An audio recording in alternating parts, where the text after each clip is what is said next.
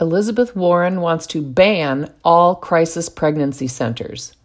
You know you're living in the dark, deceitful, and depraved upside down when a U.S. senator, a woman no less, says what inveterate liar Elizabeth Warren recently said, and I quote her, "Crisis pregnancy centers are there to fool people who are looking for pregnancy termination help. We need to shut them down here in Massachusetts, and we need to shut them down all around the country. You should not be able to torture a pregnant person like that." End quote. Nope. Crisis pregnancy centers do not exist to fool people who are looking for pregnancy termination help. Crisis pregnancy centers exist to help women who believe the only way to deal with a crisis pregnancy is to terminate the life of their child. Crisis pregnancy centers exist to shine light into the shadowy, deceptive, reproductive health services propaganda that leftists like Warren spew. Crisis pregnancy centers offer ultrasounds in order to provide women with objective, conclusive proof that a human is growing inside them, not a non-thing, as the left deceitfully claims. Crisis pregnancy centers offer resources like diapers, maternity clothes, and parenting classes to help young mothers and fathers feel less overwhelmed. It's ironic that Warren, the fake Native American, would bring up fooling people. It's doubly ironic that the fake Native American would bring up fooling people in the context of abortion. The human slaughter lobby has made an art of trying to fool people. They used to call the human fetus a blob of tissue and a clump of cells. Well, to be fair, I suppose all humans at any stage of development, born or soon to be born, could be deemed blobs of tissue or clumps of cells, but we human blobs and clumps are special kinds of blobs and clumps.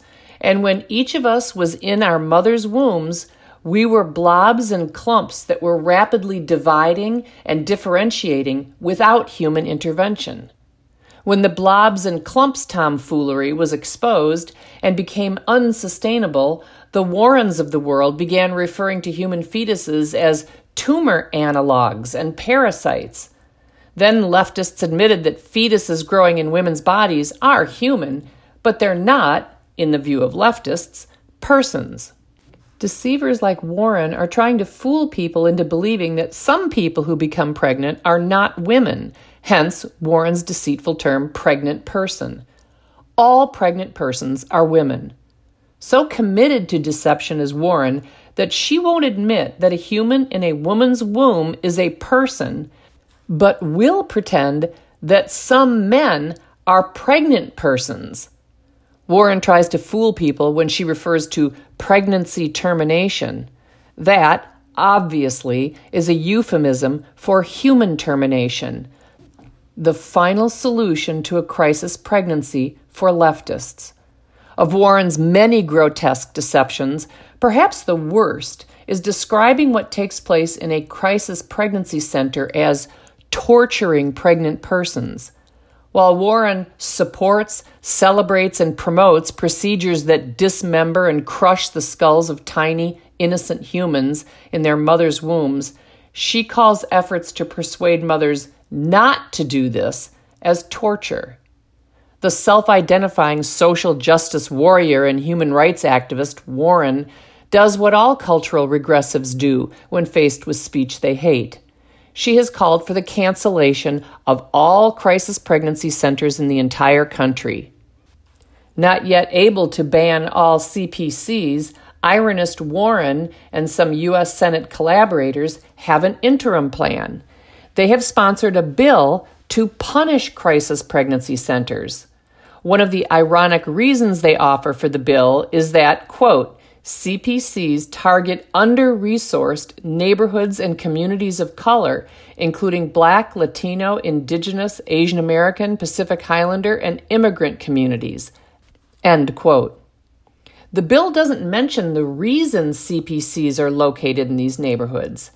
They're located there because Planned Parenthood clinics, founded by racist eugenicist Margaret Sanger, has long targeted impoverished communities of color. The bill titled the Stop Anti-Abortion Disinformation Act, the SAD Act, would direct the Federal Trade Commission to prescribe rules prohibiting disinformation in the advertising of abortion services. The bill accuses CCRCs of, quote, routinely disseminating inaccurate, misleading, and stigmatizing information about the risks of abortion and contraception, and using illegitimate or false citations to imply that deceptive claims are supported by legitimate medical sources, end quote. Maybe while they're at it, the FTC could require abortion clinics to advertise that they routinely kill humans. Elsewhere in the bill, Warren and her fellow abortion cheerleaders refer to the purported use of, quote, misleading statements, end quote, by CRCs. Nonprofit CRCs that are found to include, quote, misleading, end quote, information, as defined by leftists, will be fined up to $100,000 or 50% of the revenues earned by the ultimate parent entity of the nonprofit charity. Warren and her collaborators are trying to transform the FTC into their much longed-for Ministry of Truth/Disinformation Board. While Warren warbles ear-piercingly about reproductive rights, she says nothing about the rights of humans in the womb merely to exist. After all, no woman has to raise a child she finds inconvenient or burdensome, or a child who interferes with a mother's plans for living an authentic life, or a child whose life the mother believes is unworthy of life.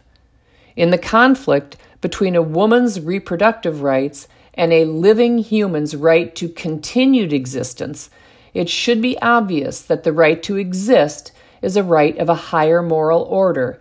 In fact, it's the right upon which all other rights depend.